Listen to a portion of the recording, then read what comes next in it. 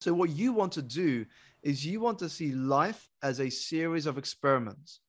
Whenever something doesn't work out, don't think of it as a failure. Don't think of it as a rejection.